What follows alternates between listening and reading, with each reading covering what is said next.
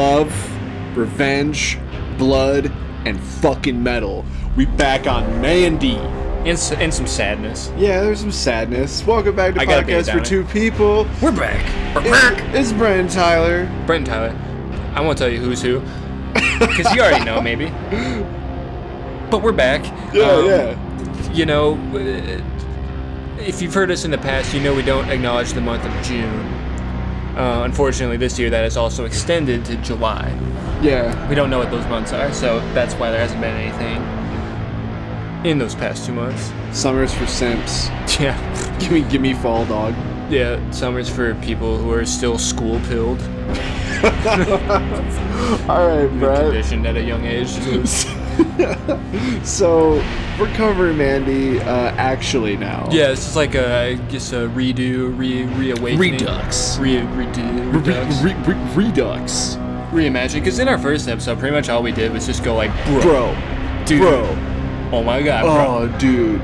Fucking freaking epic. Yo, watch Mandy, dude. You just gotta see it, bro. Yo. And I think we said that for about like just 30 minutes nonstop. Yeah. I'm not gonna go back and listen to the episode, but that's what happened. Yeah, pretty much. That is exactly what happened. We were just so excited about Mandy back in 2018 that we just really, really wanted everyone to watch it and experience it. I think we like intended to like do a follow-up episode like this like pretty soon after, but yeah, we also had a lot of other stuff that we wanted to do, and then it's at that point it's like enough time had gone by that was just like well, maybe some other time. And yeah, now is that some other time? Yeah, it is now that time. And I honestly think that it's a really good time to actually go back to it now that it's kind of like everywhere. It's out in the ethos. You guys can actually like see this on pretty much anything. Yeah, I think I don't think it's just exclusive to Shudder now. Yeah, I'm pretty sure you can watch it on Amazon Prime. You might be able to like rent it on YouTube. Maybe you got YouTube Red. Or you could be a freaking Chad and buy the cool Steelbook. I think I bought the Steelbook, but then they put out some like 4K Ultra HD Super Dick Big Dick Special Edition. Right. That I don't have. Yo, now I'm the fool. This movie has made so many ripples, and it's like, I want everything having to do with this. We have now watched it probably like 5 or 6 times. Yeah, I was gonna say upwards of 10. Yeah. The time that I watched it before today was only like 4 weeks ago. Yeah, and it was recently featured / covered on The Last Drive-In with Joe Bob Briggs. Yeah, an episode that I really should have watched. For sure, and it's now become kind of like up there with, I think, Greasy Strangler for me. Like, I just want to show everyone this film. Yeah, it's like one of those movies. It's like, okay, yeah, you got to see this. Yeah, it's good. It's a good party movie somehow. Fill in your whole living room and just cook up a bunch of snacks, get a whole bunch of beverages, and watch this whole film. It's so fucking insane. Who's all in this movie? You got Nicolas Cage. You got Andrea Riseborough. I'm not entirely sure how you pronounce it. I'm sorry if I butchered it. Linus Roche and Ned Dennehy as Brother Swan, the dad who's driving his family to Disney World. At least that's kind of the vibe he gives off. Right. A name I have really hard time pronouncing, but here goes. Owen Fiore. Ferrere. Richard Brake is a crazy LSD cook. Right. And the motherfucking Bill Duke. You may remember him from Predator. Yeah. And other movies. And just like still doing some fucking like weapons and specialties and stuff like that. Living out in like, he does not say an RV. Yeah, he does not say that the crossbow will make him a sexual tyrannosaur like himself. But he doesn't need to. You feel it. Yeah, you feel it in the scene. Yeah, and everyone seriously is just so awesome in this movie. The story is both unique and timeless, as well as nostalgic, and you feel like you almost already know it. But at the same time, there's so many twists and turns to that kind of like old adage of what I guess like a slasher movie might be, or like revenge. Like a revenge film. Revenge. Revengeance. Yeah. It's so good, and it's it's Panos Cosmatos, so it's hyper colorful. The music is fucking awesome. Trippy, dude. Yeah, really cool opening by with using King utilizing Crimson. yeah. Starless, I believe. Yeah, off the album Red. Yeah. Which is where our character gets his name. But also there's a shit ton of blood and everything is red in this film. Yeah. Or like stuff gets like strobing green. Yeah, you got a whole bunch of D&D equipment that shows up, like the Horn of Abraxas and that cool dagger. Yeah, straight from the abyssal lair. Yeah. Wielded, wielded by your Christian friend's dad. Yeah, the Speaking insane bard of the party, Yeah. Jeremiah Sand. Yeah, Christianity plays a strange twisted part in the tale as well. Yeah, Like a twisted perversion of the good word. the good word. Yeah, there's a lot of stuff here that you might recognize, especially if you're like a true crime junkie or like, you just like weird macabre stuff like American Cults. So this movie follows Red, played by Nicolas Cage, and Mandy, played by that name that's really hard to pronounce. No, that's Andrea Riseborough. Roseborough? That's not the hard one. Not the hardest. Not the hardest. It's not an insane difficulty. Roseborough. Where you get downed after 2 hits. Riseborough. I'm going to go with Riseborough. I just want to say her IMDb picture is really nice. It is nice. Yeah. It's a stark contrast. I guess I'm just seeing that now, and after having just watched the movie again. Right, yeah. The straight black hair, the very pale face with the scar, with the eyes that match my cat Nix's eyes, where one pupil's like massive and the other one's normal. If I said it in the old episode, I'll say it again now. But like, she looks like that one drawing out of Scary Stories to Tell in the Dark. Yeah. With like the woman. I can't remember what the actual tale. I know. I can see the picture in my head. You know what I'm talking about. Yeah. Sure can. And if you saw her at some points in the movie, there's even like a dream sequence that's animated. Yeah, there's a couple animated sequences that are really good. Yeah. I don't know. I'd point that out. Yeah, it's really interesting, and there's like a lot of just like crazy contrasting scenes where at one point everything's super vivid color to just like painfully like the bathroom. Is like super just like barf lit. Yeah, like yeah. Barf isn't the right word, but it's very like sickly. Yeah, exactly. Like the colors of the walls are like. I guess I say barf because it's like the vibe you get when you wake up at like 2 a.m. to go throw up. Yeah, and you're just like in your bathroom waiting. Mm-hmm. And then like cut in between a lot of these scenes, like you have things like the animation that is kind of reminiscent of heavy metal. Mm-hmm. And then you have of course, you cannot skip out on it, but that fucking awesome commercial with Cheddar Goblin, which is just stuck right there in the middle of the film. It's the water cooler moment. It really is, yeah. As we watch Nick Cage just wrestling with shock and trying to stay awake, unable to even process what just happened at like a pinnacle moment in the film. It's a very like absurd but also very believable moment. Mm-hmm. Yeah. Just because like I think back to just like times when like really shitty things have happened to you, and then all of a sudden you just kind of for some reason the most like benign, mundane details stick out in your mind. Yeah. Oh yeah. And like you just kind of like remember, oh yeah, that was that night, or that time that thing happened. I really don't want that ever again. Yeah, unfortunately, in Red's case. Oh, by the way, we're gonna spoil the movie this whole time, pretty much, because we pretty much held back. Yes. Throughout that first episode. Mm-hmm. If you just want to hear us hype a movie up for 30 minutes, go watch, or rather listen to that first episode that we put out 3 years ago. Oh my god, we've been doing podcasts for 2 people for 3 years. Yeah, what the fuck? Yeah, it's insane. I was gonna say it's a toddler now. Unfortunately, in Red's case, this moment is after he had watched his wife get burned to death in front of him as he was restrained with like barbed wire. Yeah. And got stabbed with the blade from the abyssal lair. Yeah, the equipment that they stole from Waterdeep. Yeah, and he's just like sitting there just crying, bleeding out, watching her basically in one of those weird meat bags from Resident Evil 4's prison area. Yeah, it's like you don't really know what's in there, but you have a good idea. You don't really want to know for sure. Yeah, and like she's literally hoisted up in this rucksack thing over their swing set. Yeah. in their backyard while the entire cult, the Children of the New Dawn, or Children of a New Dawn, The New Dawn. the New Dawn, the Udon. Who get their own title card. Yeah. Oh man, the title cards honestly are so fucking awesome to me. Also, shout out Big Dick Energy move to have the title card for the movie at like past the halfway point of the movie. Oh yeah, and it's like straight up just a metal T-shirt.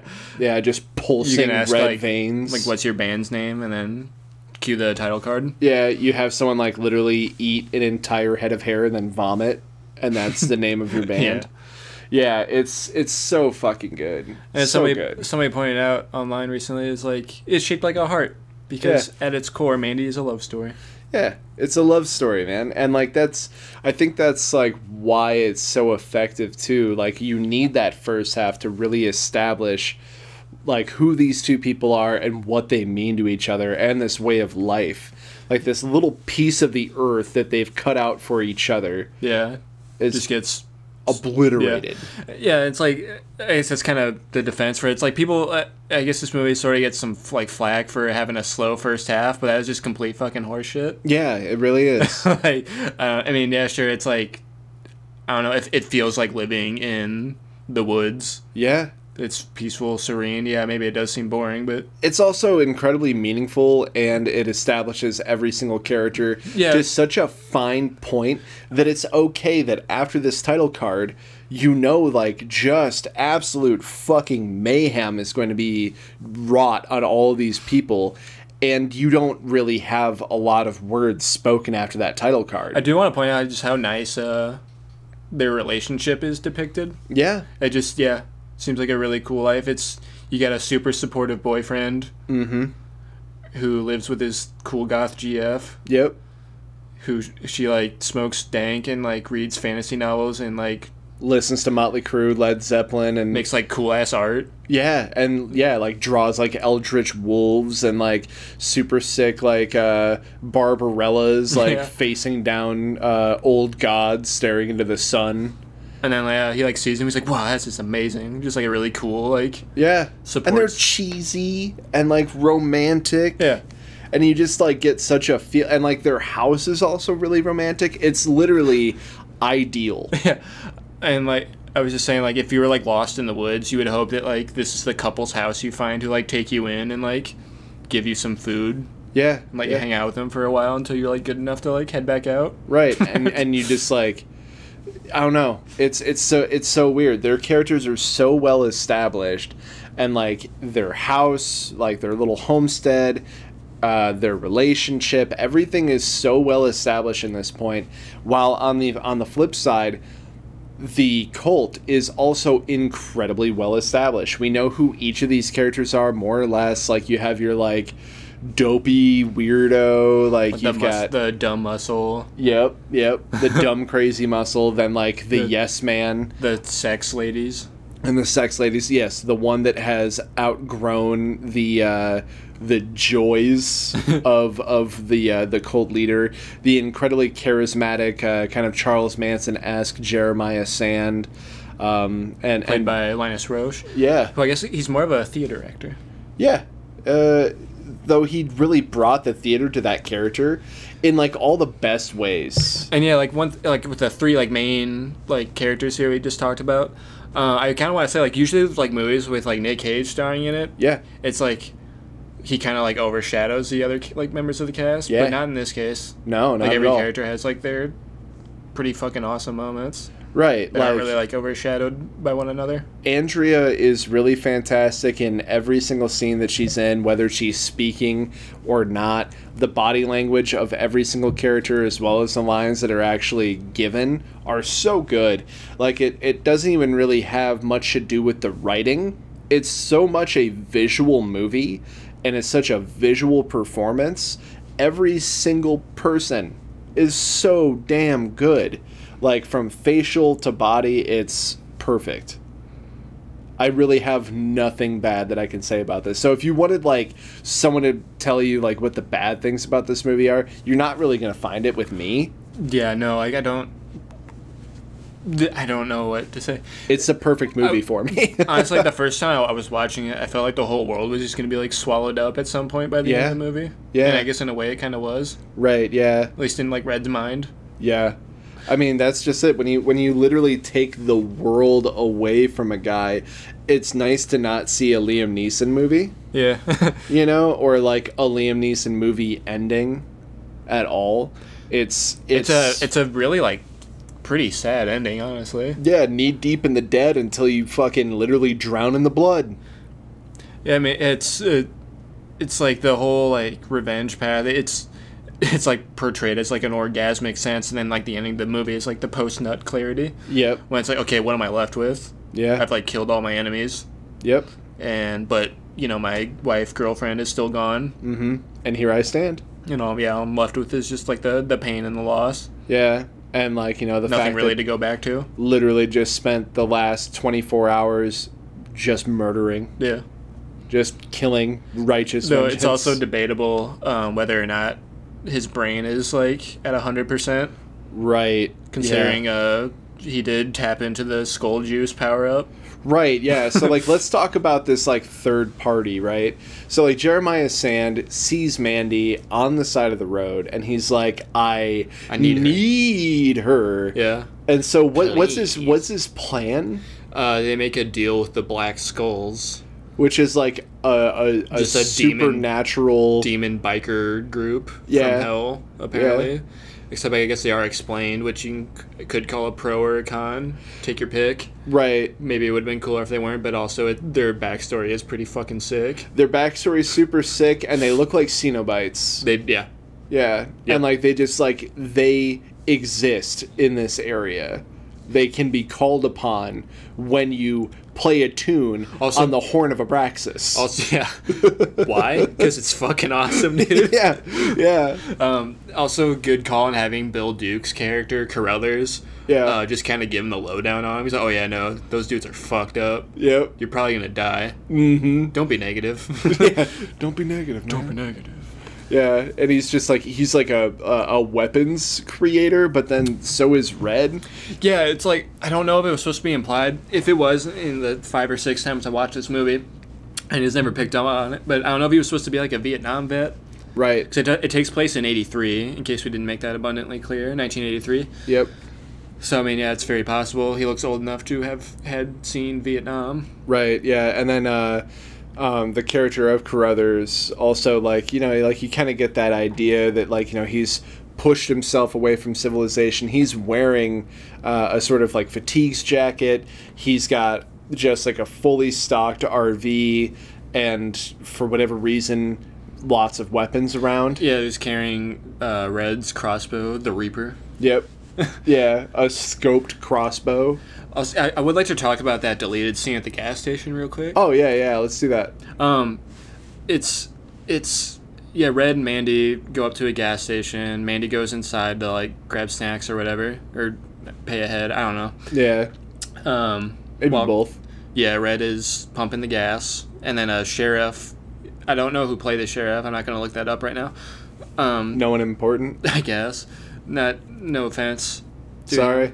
Who has a weird, like, not from wherever they're taking place accent. It's very out of place. It's European. Yeah. Like German, perhaps. Anyways, he comes up and he's just, like, talking mad shit about both him and Mandy. For no apparent reason. Yeah. I guess it's implied that Red had a drinking problem. Right, yeah. But then... Because he turns down a beer in the beginning of the movie. Yeah. And then at the climax portion of where, you know, he wakes up after essentially having, like, a full mental body shutdown from the shock of watching her die, he runs to the bathroom and about drinks down a whole handle of vodka. Yeah. Like a 750 milliliter. Yeah, and just, like, glugging. If you don't, like, work in circles where you have to know the measurements of that. But it's a bottle, a whole bottle, a bar bottle. It's like the second biggest bottle. Okay. Yeah. Okay. But yeah, but he's like, yeah, you're just a fucking drunk ass bitch. and your wife, she's a dumbass whore who bangs anybody with a heartbeat. And he's just like laughing, like, yeah, like keep talking, dude. Like, and, like you see his like fist clench up, and the gallon counter starts ticking up to 666. Yeah, which is pretty fucking awesome. But I can see why they took it out, because it kind of like gives the idea that Red has a propensity for violence. Yeah, like outside of like any sort of like necessary kind of like, you know, like I feel like they probably wanted revenge. to make like a dude who just got like pushed over the edge, and it also does something to the characters other than that too, where it's like it paints Red to be like someone who was a giant piece of shit, likely anyway, and then it also paints Mandy in a poor light too, where it's like, are we to believe what this guy said? Why is he saying these things? Yeah, where did he come from? Why the fuck is he a sheriff? Yeah, and like he does pull up and we see a 6-pack of beer in his car and like a nudie mag. Yeah, like a Hustler or some shit. Yeah, Tatas. Yeah, and so it's like, who is this character and why does he even fucking matter? And it's there's also, no other deleted scene with him in it. Yeah, so I get the impression that's like literally like the one scene he's in. Yeah, like it seemed like it was supposed to be an establishing scene to like try and paint more of the character, but they were like, let's not paint him like this. Yeah. It's a cool scene, but I can see why they took it out. Yeah. Mostly like, because like you want to see Nick Cage just go ape shit and just beat the shit out of the sheriff. Right, like you want to see him like pull the hose out, douse him in it, and then just like beat the fuck out of him and like light him on fire. Yeah. But like then we wouldn't really be watching Mandy. yeah. Like we'd just be watching Nick Cage Drive go Angry around. 3D. Yeah, exactly. So I think that it was a really good idea. I didn't really think that any of those deleted scenes would have added much more. Like we had an extended conversation with Carruthers. Mm-hmm. The corny joke where they're in the kitchen. Yeah, like that was fine, but like I could see why they took it out. I mean, they already kind of had something like that. Yeah, with the what's your favorite planet? And we're like, knock knock, who's there? Eric Estrada. Eric Estrada who? Eric Estrada from Chips. Yeah, like we already have a lot of great relationship establishing scenes, and it's like it would have been nice to be able to see more of them, but I feel like the message was already there and it's already painful to watch her die. Yeah, you get a perfect view of their idyllic life, but you know, before the troubles come. Yeah, and boy, are the troubles bad. The big troubles. And so why did the troubles happen? So like we got the cult picks up Mandy like after using the Horn of Abraxas. Yep, they make a deal with the Black Skulls with like Hell SD, and then a like simple-minded youngster. Yeah, who I have no idea how he got wound up in a cult, but his literal place was probably to get sacrificed somehow. Right. Yeah. They just didn't tell him that. They're like, no, bro, you'll ascend. Picked him up. You'll ascend. You'll ascend. Do you believe in me? Cool. You'll ascend. Yeah. Do you feel my love? Like literally, like the first scene we see him, it's like the Yes Man. Home Improvement dad talking with Jeremiah Sand, played by Ned Dennehy, not Jeremiah Sand but the dad, Brother Swan, that's his character's name. I just keep trying to come up with like an even like goofier specific way to describe him each time, but yeah, all they do is like talk shit about him. It's like he wouldn't see his own nose if he looked in the fucking mirror, that fucking fatty fat. There's like Lardo. There's like laughing their fucking penises off about it. Right, yeah. And then they almost like make out. Mm-hmm. And then he's like, That's I'm going to go put on my New Balance and go grill. Yeah. Put my dad flip-floppies and... Yeah, before he goes to fetch the Horn of Abraxas from under the bed, because that's where I'd keep my Horn of Abraxas. Yeah, he puts on his Kiss the Cook apron, and then... whistles and everyone gets goes to Applebee's family and complains van. He doesn't get a military discount. Right, yeah. What the fuck? What the fuck? I don't know. So he goes and he plays like a little tune on the Horn of Abraxas, hands over the Hell SD and the youngster to the three. They didn't hand him over just yet. They did that. Mm-hmm. Later on. And then blood for blood. Yeah. After he like downs the whole Hell SD jar in one gulp. Yeah. The murky cum drink. Yep. Gives you superpowers. What secrets does it hold? Yeah.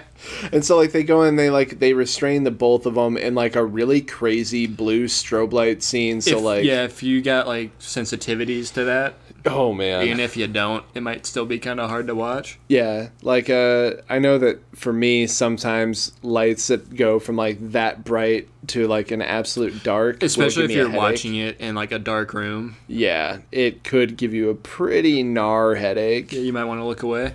Yeah, but I respect it. Yeah, and you're not missing too much. It's a pretty cool scene that feels like it could come straight out of like Hellraiser, where they essentially just apparate into their house and then like while they're sleeping restrain them and separate them. It's like the last time they really see each other face to face. Yeah, it's pretty sad. And then like during that scene is when like that kid just kind of like gets disappeared. Yeah, he's like watching from the window and then he just gets some fucking grubby ass spiky hands drag him off into the darkness. Yeah, basically Green Hand but Mandy style.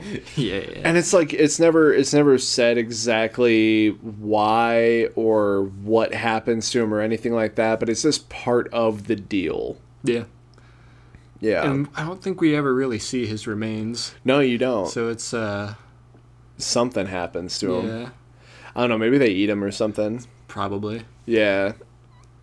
Maybe they use him as payment to Lizzie the tiger for more LSD. I took it Lizzie was more of a peaceful beast. Yeah, I think so too. At least I hope so. Yeah. He's a very, very nice tiger. At least Lizzie was tamed when Red walked in. Yeah, because they connected mentally. Yeah, the LSD cook can like tap into radio waves. It seems to be implied.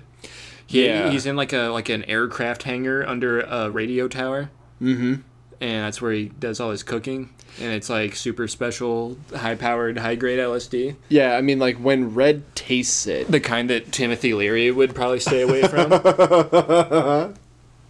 When Red tastes the LSD, he's able to zero in on the chemist's position. He like literally sees the tower that's that what is it, above that's the chemist. Definitely, yeah. I mean, I don't know if that's what it's supposed to be, but you see the tower. Yeah, so it's either a premonition or foreshadowing or a mental bridge is connected. Yeah, he got like his next objective marker. Yeah, first, defeat the 3 Black Skulls. Yeah. You have Fuck Pig, you have, like, Scabs, and then I can't remember the last guy. Yeah. Whatever. They're cool. Who I believe was the one who was able to take an arrow to straight the chest. through the throat. And then also a truck ramming into it at full speed. Yep. And still have time to chill. Yeah, like, he lost all of his spikes, but he was like still clad in leathers. Mm-hmm. Yeah, I don't know, man. Hard to tell. That kind of like it's when he wakes up and he gets free. You know, and he finds his like first power up, which is the vest, the body armor vest. I kind of want to like re-edit that movie when he grabs it, he gets like the super armor pickup noise from like Quake. That'd be fucking sick. And so like when he gets upstairs, we see some really fucking great fighting, and the choreography for this movie is top notch. The fights are just so fucking solid, and it doesn't stop after that. Yeah. I gotta say, the Skull's Den is probably one of the most disgusting places I've ever seen in a movie. Oh, yeah. You got like a room with like a dead couple who we can probably assume were the previous occupants of the house. Yeah, one is like bloodied on the butt from like probably some sodomy. Death by sodomy from Fuck Pig. Yeah. Who has a short sword for a cock. Yeah. Like a fucking curved blade. Yeah. Very Seven. Like Lust. Yeah. Also more scenes where like there's just like random like Ron Jeremy porn playing in the background. Yeah, and through the glint of the old CRT, Fuck Pig sees Red coming up behind him with a box cutter. Yeah, and like the fights are like, at least these 2 fights between him and I think that guy was called Scabs. I'm probably wrong. It's Scabs now. Yeah, it's Scabs now. It's part of the lore. It's in the wiki, actually. But yeah, like, those 2 fights are so fast and so pleasing. And dare I say, brutal. Brutal as fuck. Yeah, God, yeah, like that's one of my favorite scenes after he deals with Fuck Pig. Yeah, the first time I watched it, yeah, like, I had to like stand up and cheer. Yeah, it was so good. I was like hands over Even, my like, mouth watching it- screaming. Yeah, it is so cathartic, and Yeah, it really is. then it only keeps going from there. Yeah. Just you rip my shirt, it's my favorite shirt, you rip my shirt, and then just like pretty much snaps that dude's neck immediately. Just like a Bruce Lee neck snap. Yeah. Even does Like like the wide eyed and everything. yeah, zoom just- in. Yeah, like the quick like martial arts zoom in. Can we talk about the axe for a minute? We sure can. So The Beast. it's literally quite, would you say it's more iconic than like the artistic kind of do out of the name Mandy? Yeah.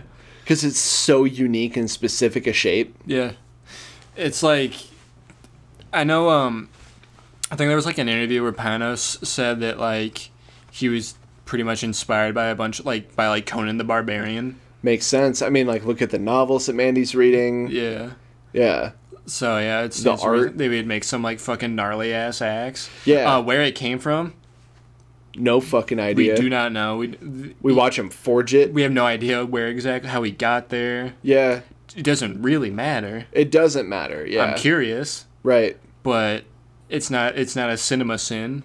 Right. Yeah. it's there. I mean, a lot of this movie is there for you to just be like, accept this, accept this, accept this. Just yeah, keep your eye on the donut, not the hole. Yeah, exactly. You're gonna miss the whole fucking thing. But yeah, so he forges this amazing axe, which is like a fucking 2.5 hand haft with a handle at the top. It looks like painful and unwieldy. Oh yeah, yeah. It is the But- most brutish axe. I can't remember what. I think like somewhere in LA, there's like a bar that has it hanging up somewhere, God fuck. and man. I need to somebody like put like a Nick Cage in like National Treasure. Yeah. It's like I'm gonna steal the beast from the whatever bar in LA. Right, yeah. So like the head of this axe too is like it's like a crescent moon. It's got like a fucking mining pick portion coming off of the back end, and then at the bottom of the haft, Like the pommel is yeah, like the pommel is a fucking like spear. Bowie knife. Yeah. It's the most insane looking thing. And then like there is no leather gripping. It's like a riveted metal haft. And I think like up towards like the top, there's like a grip. Yeah. This is like pressed in metal. Yeah. And it's like, yeah, he made it. Fuck you. Shut up. Yeah, he made like, it. in some unannounced, undetermined amount of time. And I think it's like after he forges it is when we get the title card. Yeah. Cause it's like, yeah, strap yourselves in, motherfucker. Here we fucking go. Yeah. And then yeah, we get like a fucking a Rambo moment when he's like in the forest. In the bush. Yeah. Waiting for Charlie. Yep, and then just the silent crossbow bolt. It's so fucking good. From then on, it's two different movies. Yeah. It really is two different movies, but one can't really exist without the other. Sure, the second half is like super hype. It's high on bloodlust. It's covered in LSD. And It's insane. We didn't really talk about the scene where they're trying to like convince Mandy to join them. Yeah. Or Jeremiah is rather. Yeah, It's to like take in his opulence. it is one of the most like sinister scenes I've ever seen in a movie. Oh yeah, yeah. It captures his charisma and his hold on his people and his idea of self. And just how like fucking nuts he is. Yeah. It's like, oh hey, I made this record. I'm gonna play it for you. Yep. The fucking record label, they didn't know what they had. They're stupid. Yep. And then I realized that I was a golden god, and I was meant to take everything in the world because as God has made everything, so too is it mine. Yep. All I have to do is take it. Yeah. And it's you there can for have me. that with me. Yeah. Anyways, Believe in me. Ascend with us. here's my penis. Yep. Now look at my penis. I gotta say, like, there's like a part where like the music swells up, and then it just kind of like pans to everybody around there while he's like revealing himself, and it shows Eowyn, whatever. Oh, Fiora. Just like sitting there like glaring at her while the music is like, it's just the most like hippie Yeah. shit you've ever heard, and like Right. she's just sitting there like mean mugging her. Yeah, like I should be there. I should be the one admiring Jeremiah. Yeah, there's just so much like negativity, like to use the word again, very sinister. Right? Yeah. It's another one of those things too where Mother Marianne. Mother Marianne. That's her name. Played by, I'm gonna try it again, Olwen Furere.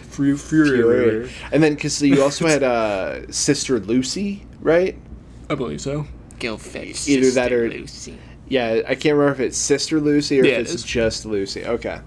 So yeah, like I mean, they should all be brother and sister, considering that's how the cult works. Right, and then so you had Mother Marianne. So it's like she had aged too far. Yeah. Yeah, it's really wild. They really captured like cult mentality super well. You get a big Manson family vibe from them in pretty much every way that it counts. It's not hard at all to kind of understand what they're trying to convey at all.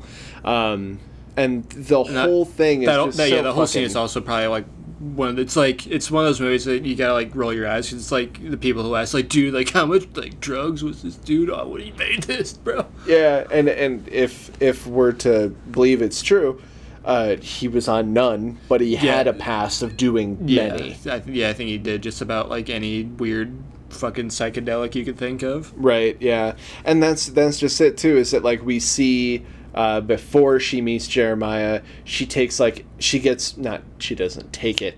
She is forced to take like they drop like LSD or something into her eyeball. Yeah, some super potent shit. And then what they call the cherry on top is like some cicada unknown, killer. Yeah, like preserved wasp. Yeah.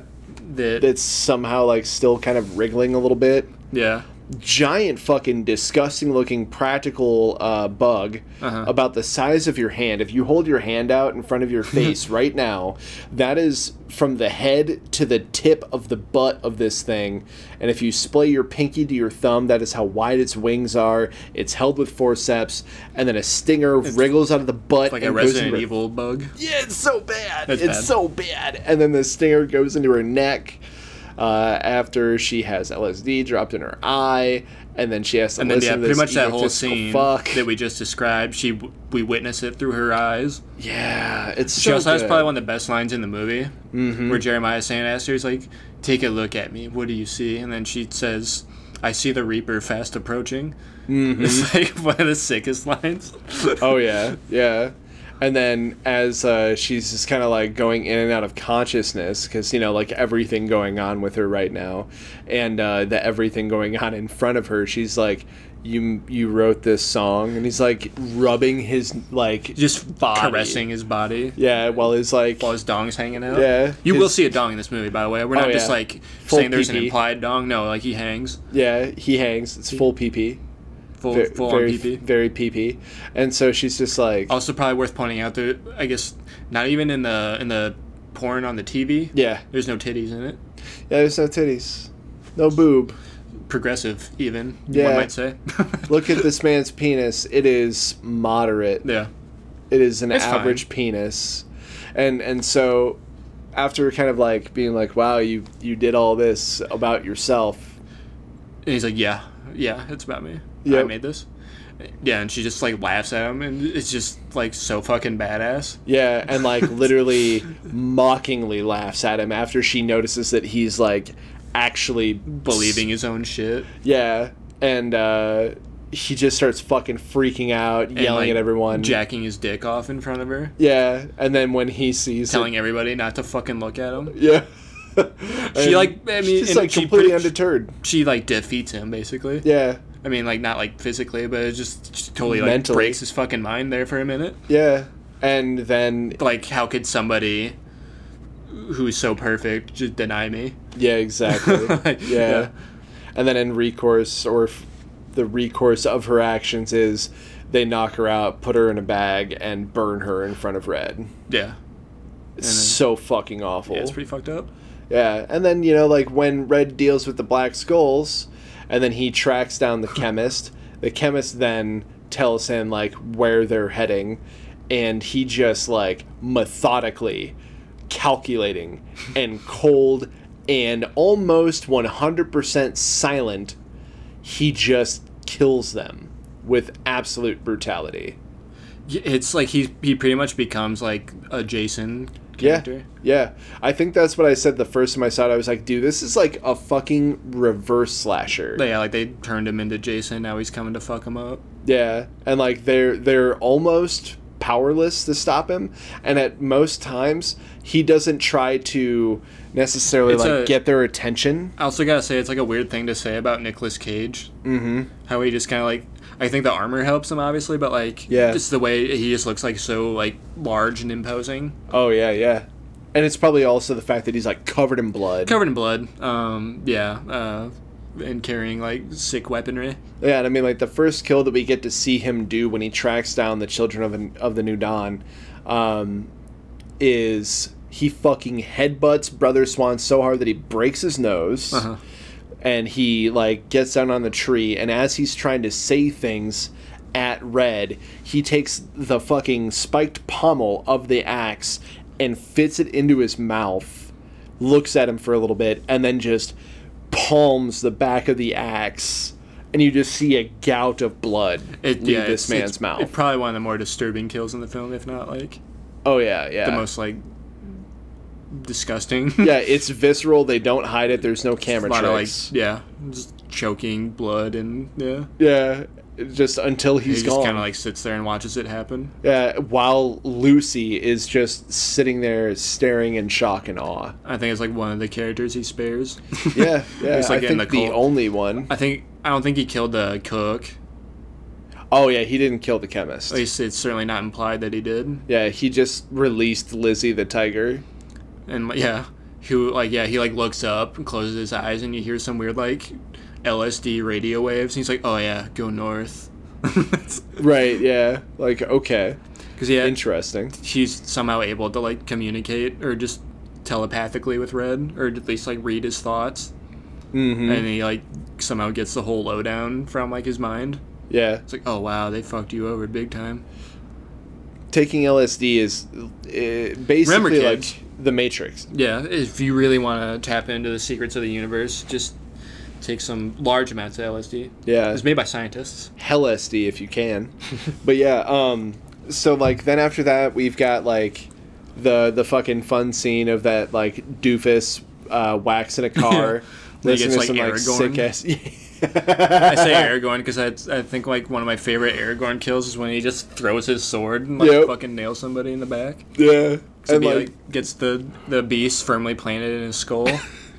I just love the fucking like 2-second scene of just like the shot of the axe whipping in a fucking windmill across the screen. Oh my god.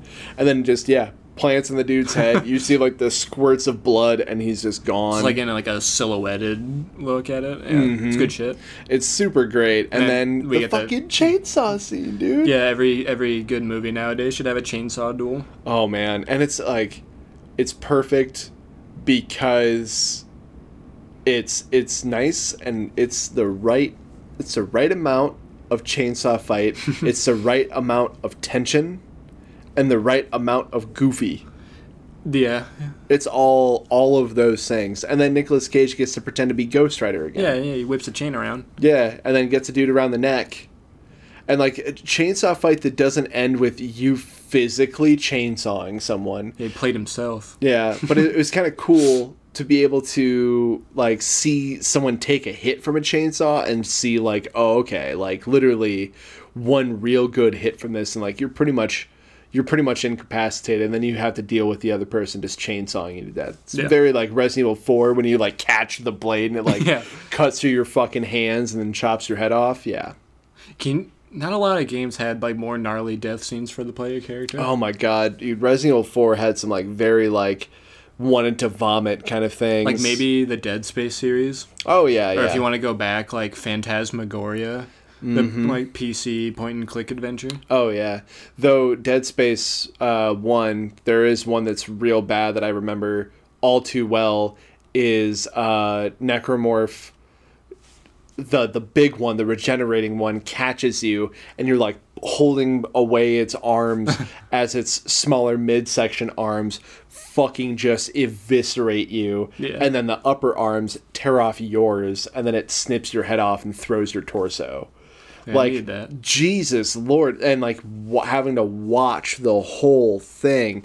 Some of those deaths, especially on like modes like Zealot and shit, were just Please get so excited for the Dead Space remake. hard. Oh God, I wish I could be. I mean, no. Yeah. So yeah, back to Mandy. We had this kick-ass chainsaw duel. Yeah, and you see like Probably how one- bad one hit is. Probably one of the most like metal, like final, like climactic scenes. Oh my fucking where he goes God. to like the weird like wooden church made in like an abandoned quarry. And these scenes are so fucking well shot, like so well framed. The music's great. The lighting is like, oh my God. Like if there's one thing that I could say about Cosmatos is like every scene has such specific lighting and coloring that it's just like punches you in the fucking face every I think time. they call it bisexual lighting now. Yeah, I was actually going to make that joke when we were watching it, and I was like, no, I might be wrong. Might be, but we're saying it. Okay, it's been said. Yeah, and like you see him like kind of go up to the pulpit and like grab this holy book, and just like look at some of the trash that's written in it, and then he just fucking tosses it, Yeah. and then just like goes down into the holes beneath the church in this quarry. It feels like the ending of like a Silent Hill game. It really does. Yeah, yeah. Like you're gonna go down and face the evil that lies. Like when you beneath. go into like the trap door in the church, that's when you enter like the other side. Yeah. Oh my God, yeah. That's like almost too spot on. And so, like when he's going down in these tunnels, the first person that he runs into is Mother Mary Ann. Who like tries to seduce him. Yeah, or like try to pay him off with sex. Yeah. Like, don't kill me. I'm an amazing lover. Yeah. And then you don't even know. yeah, because I'm so sensitive. Yeah, I can meet every lover's move. Yeah, Like, and then we like just warm have waves on hard rocks. And he's like, yeah, okay. yeah, and we just cut away from that, and then he's like walking up on Jeremiah, who's feeling up the walls and screaming.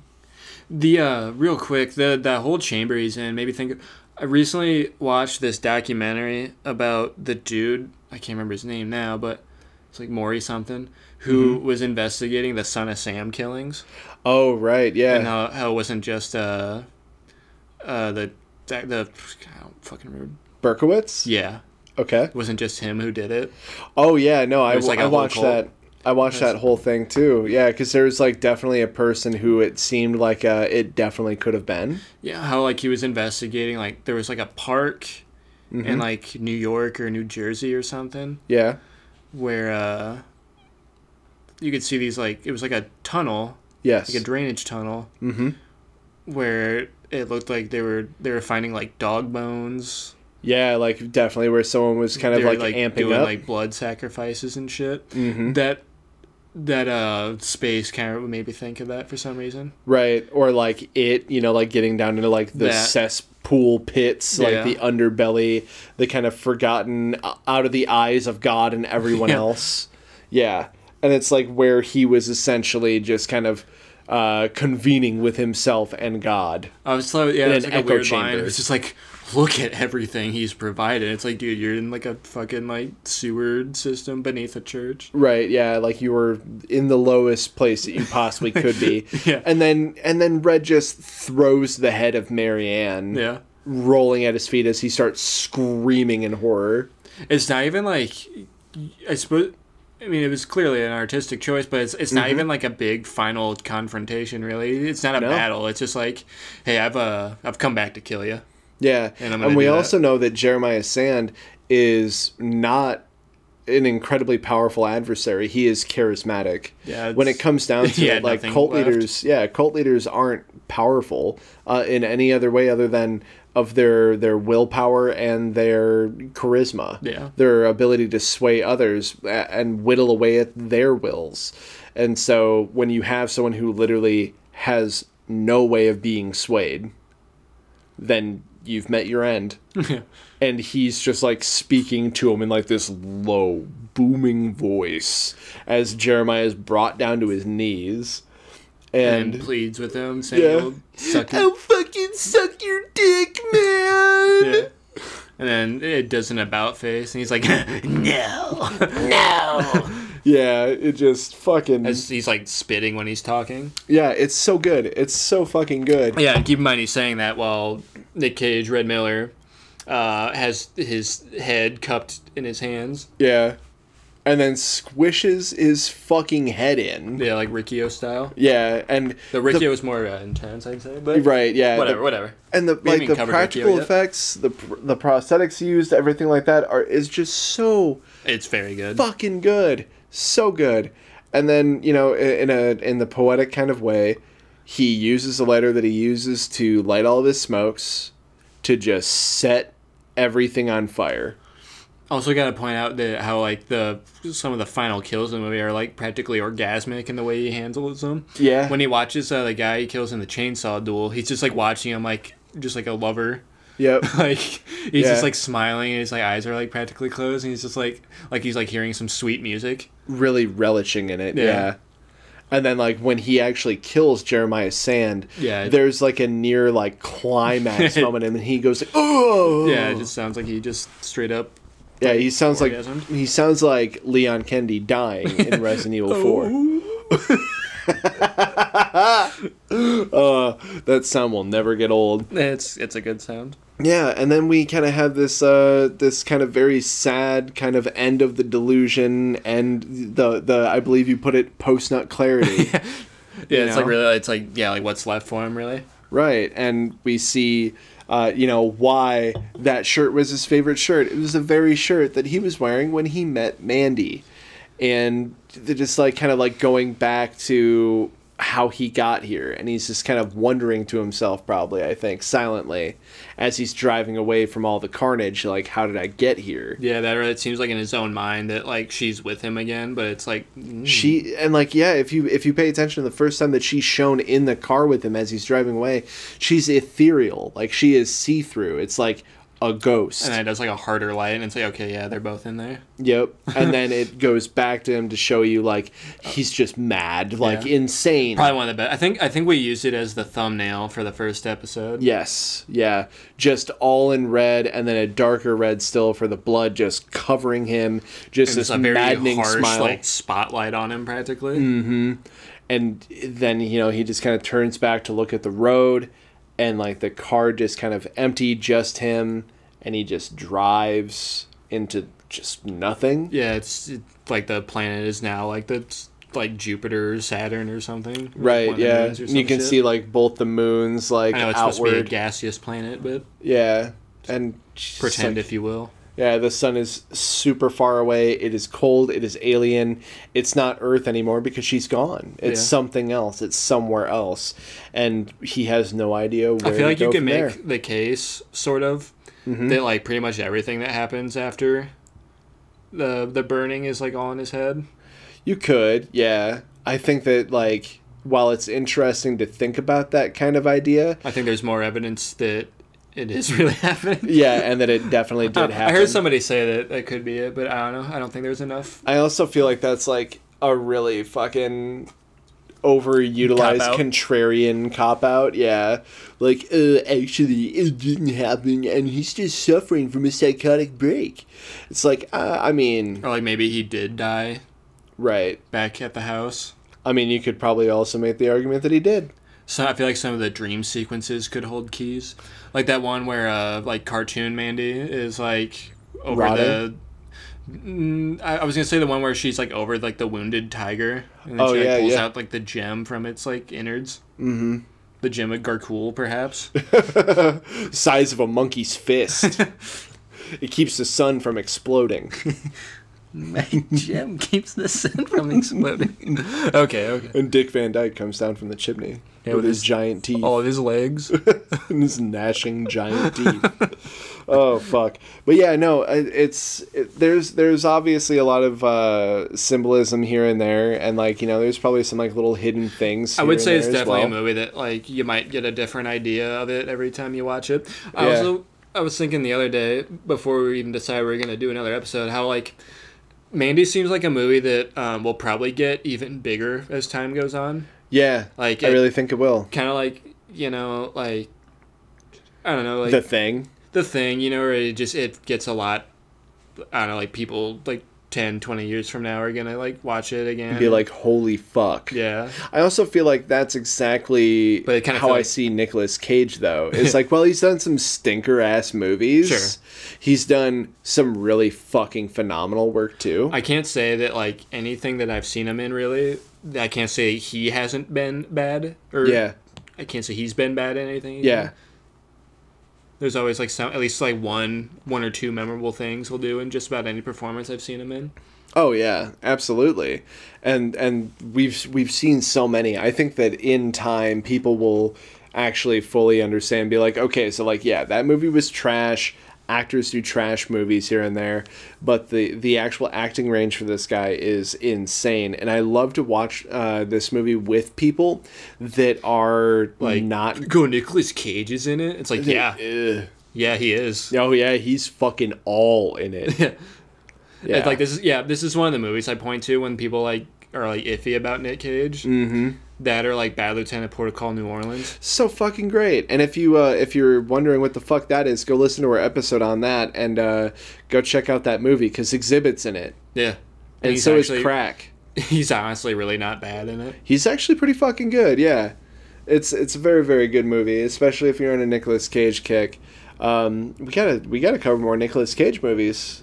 Yeah. You know, like we gotta like teeter on the fact that we might be a Nicolas Cage I podcast. feel like we said that back in the day. Oh yeah, we have several times, and never forget, true PFTP old heads might remember that our original fucking cover art for the podcast was me and Brent hanging out on a couch with Nicolas Cage from Vampire's Kiss. Only in our dreams. Yeah, if only. Oh, That'd man. be a fun movie to cover, sort of. It would be, yeah. Or Heist, The Trust. The Trust. Yeah, that's a good About one. a heist. Yeah. That's a really It's also fucking you could awesome probably film. like make a diagram of like the trust and then point some other dots. Yep. And then you'll get Mandy. Yeah, because, you know, Elijah Wood with SpectreVision having talked to Panos Cosmatos and being like, no, you need to put Nicolas Cage as the main character, not as Jeremiah Sand. He will knock it out of the park. And Cosmatos was like, It's Yeah, like, no, okay. you gotta. And we got I Mandy. think like I think at first they like refused Nick Cage, but I think like Yeah. apparently the story is Panos Cosmatos had a dream where he saw or saw Nick Cage playing Red. Yeah, and it's yeah. just like okay, yeah, Yeah. you're the right guy for this. It's actually covered Elijah Wood and God, the other fella, I can't remember his name, that he essentially runs SpectreVision with. Mm-hmm. They have a podcast, SpectreVision, where they go and talk to these various directors and stuff. And one of these episodes is Panos Cosmatos, as well as Guillermo del Toro, a couple other ones. Really, really awesome podcast. But they talk about that whole thing, and yeah, he completely shut it down at one point, and then called back suddenly out of the blue. And he's like, "Okay, no, you know what? I need Nicolas Cage as Red," and it's a very fun thing. I think it's called Visitations. Yeah. and you should check that out if you're into hearing some behind the scenes stuff and hearing what directors have to say. I was gonna say it was really sad. The last drive-in episode they couldn't. I think they said they like tried to contact Nick Cage, but for whatever reason, yeah, he couldn't be on the show. Because they had a lot. They had a lot of guests. Yeah, that would have been. Just the thought of Nick Cage being on the show With Joe Bob Briggs. and like Darcy and like all the other crew there. Oh, man. that'd been a lot of fun. Except that during like COVID times they'd been doing like the Space Ghost style. Oh yeah, yeah. Where like they put him on like a TV like that sat in the studio. And, like, it's obviously like pre-recorded like Space Ghost, but like Zorak is still sitting over there in his like keyboard circle table. Yeah, let's cut to Moltar. Yeah, what's he doing? Oh, he's watching cartoons. Like an asshole. Yeah. I miss Space Ghost, man. I got like volumes 1 through 3 on DVD. Oh, that's so which good. I think was pretty much like all the episodes that they had rights to put on a DVD at the time. Oh man. But yeah, I think that pretty much encapsulates everything that we had always wanted to say about Mandy. We've been holding on to that for a long time. Yeah, yeah. And I hope that if you haven't watched it, I mean, I would still say it's like still my favorite movie of 2018. Easily. It was technically a 2017 movie, I believe. Okay. But I think it had its wide release in 2018. I'm calling it a 2018 movie because that's when I saw it. Yeah, same. That's when Because I think you and I had to wait until we could actually grab the Blu-ray. Yeah, I think that. Yeah. And then I remember getting amped, and we thought we were going to cover it when it hit Shudder. Yeah. And here we are in 2021. Uh-huh.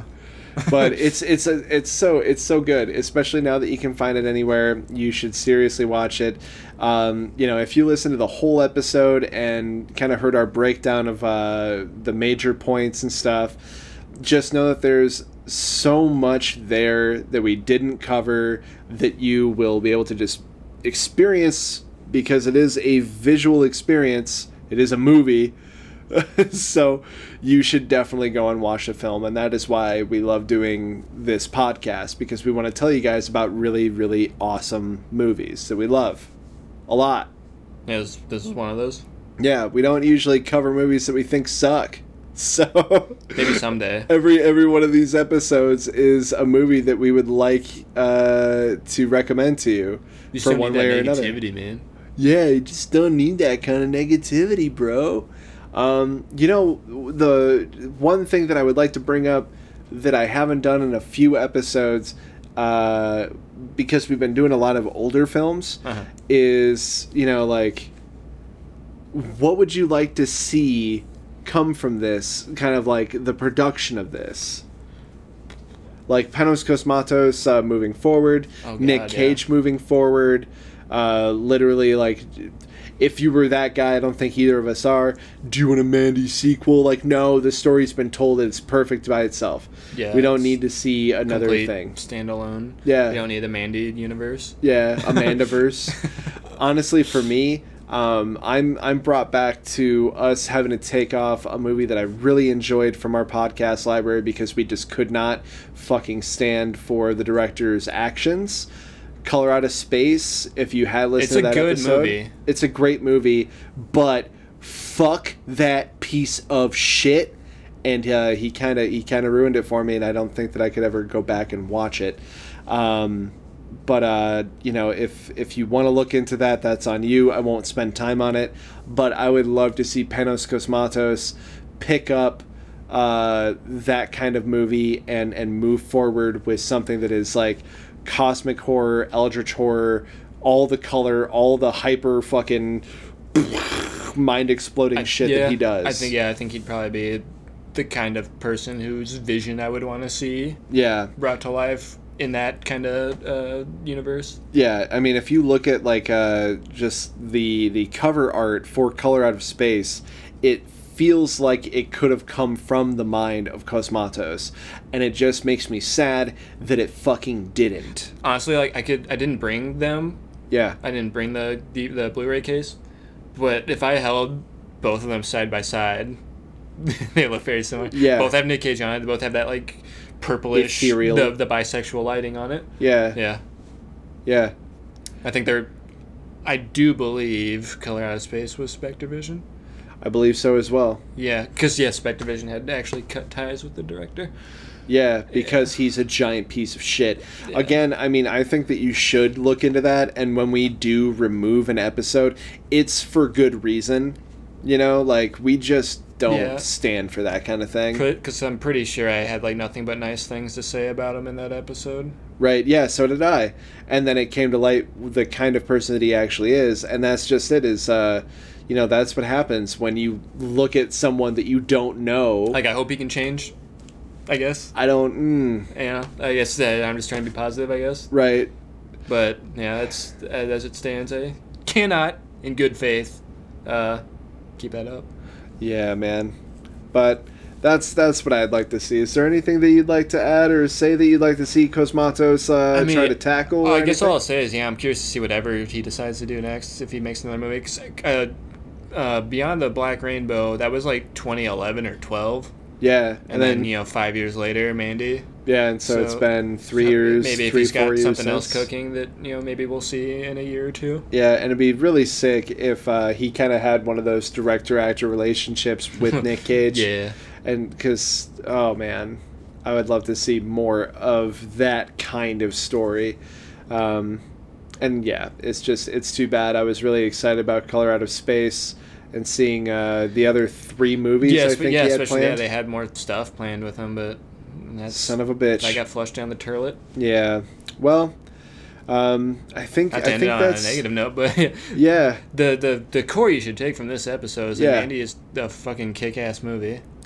It slaps. It slaps. It has drip. There's so much drip in this film, and it's one of the ways I would always recommend it to like coworkers. Yeah. Because I had like a reputation for being like a huge Nick Cage fan. I'm like, yeah. Well, check out. Why don't you watch Mandy back to back 3 times in a row, and then come back and tell me Nick Cage sucks? Right? I don't think you can. Yeah, the first time is for you to just be in awe and excitement. The second time is for you to be able to take in the things that you might have missed when you were excited. And the third one is to actually take in everything and understand what you just saw. There's probably a lot of like fun behind the scenes stuff we could have like looked into and covered, but really I guess we mostly just wanted to talk about like the experience of the film itself. Right. Something that, maybe you'll have your own thoughts if you see it. Yeah, I really hope you do, and I could not recommend this film more. It is definitely one of my favorite films of all time, and there's always going to be more Nick Cage films on this podcast, and if you want to know other Nick Cage films that are awesome, just stay tuned. I do predict this being like a huge like cult following movie. I mean, it kind of already is, but like I think it'll in time stand the test of time, and I think it'll keep finding new audiences. Yeah, I think that'll probably be timeless. Otherwise, if you want to keep up with us, check the show notes. We've got my Twitch, we've got Brent's Twitch. I got stuff going on in the pipe. It's in the background. I'm working on it real hard. And life's been crazy. Mm-hmm. Life's been crazy. That's why there's a lot of time between these episodes. It's not because we want there to be, but that's just the way it do be like. Yeah, we sort of tried to get together on like the 4th of July, but that didn't work out. Yeah, Nikos really doesn't like the fireworks. I had to come home and be a good dog dad. Basically, maybe we'll cover The Last Temptation of Christ. Oh yeah, dude, that'd be fucking awesome. Yeah. I do still want to do Bad Lieutenant. And Bad Lieutenant. And now I really want to do contrast. Yeah, now I really want to do Dog Eat Dog. After seeing that preview again. I love that movie so much. Yeah. Out of those, what would you like to see? Sound off in the comments below, I guess. Or email us. You should put the email in the show notes. I'll put the email in there. Otherwise, it's just podcastfor2people@gmail.com. It's podcastfor2people@gmail.com. What's that again? Yeah, it's podcastfor2people@gmail.com. Okay, thank you. Yeah, if you guys have any movies you want us to cover, anything like that, shoot us an email, or we might shit on it. Yeah, we might shit on it. But honestly, we've gotten a couple recommendations, and we've enjoyed them. Both pretty fucking cool. Yeah, we really appreciate that. We love that. We love hearing from you guys. So please keep it up, and I hope that this found you in good spirits. And if you're in bad spirits, I hope you're in good spirits now. Yeah. You nailed it. Woo! I think that's a wrap, buddy. Yes, sir. Bye. Bye.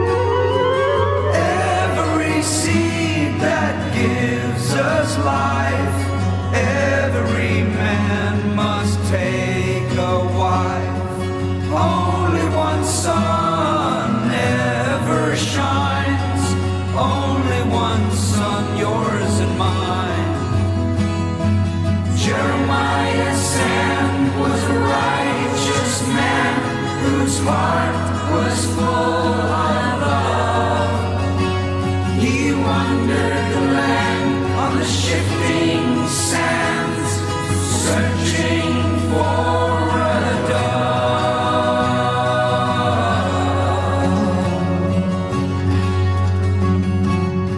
These children cry for what they lack, but a child can learn a lot. And a child is taught the lessons well. The light that shines through everything, the light is truth, the lessons learned, this song of you and me.